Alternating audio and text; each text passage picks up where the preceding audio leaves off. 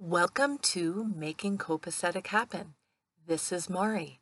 Today, we're going to talk about revisiting classic literature. Remember that copacetic means putting your things in order so you can live the life that you want. Now, I belong to a lovely book club with some wonderful women, and this month we are revisiting a book that we all read about 20 years ago. And it's a book about mothers and daughters. So, when the book came out, many of us weren't mothers yet, and perhaps when we read the book, we were thinking about the daughters when we were reading.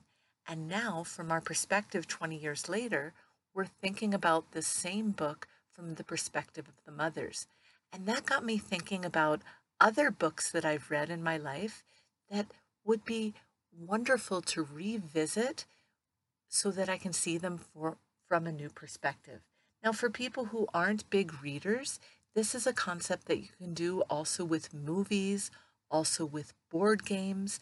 Think about some things that you enjoyed 20 years ago, or 10 years ago, or 5 years ago, that if you revisited it now, you might come to it with a new perspective. And it might help you understand where you are in your life. And going back to that concept of copacetic, it might help you put some of the other things that you have in order. So, reading this particular book, back to my example of a book that was about mothers and daughters, reading this particular book again as a mom has given me some insight into my parenting style and some of the things that I might emulate from the book, some of the things that I might decide I don't want to do that I read in the book. And it helps me get my life to be more copacetic, more in order.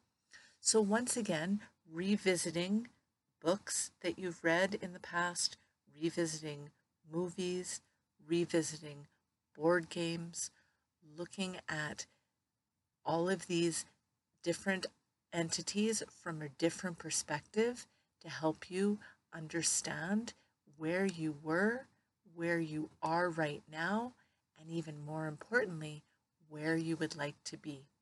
Because copacetic is about putting things in order now so that every day you are improving in your life and going in a direction that you want to go.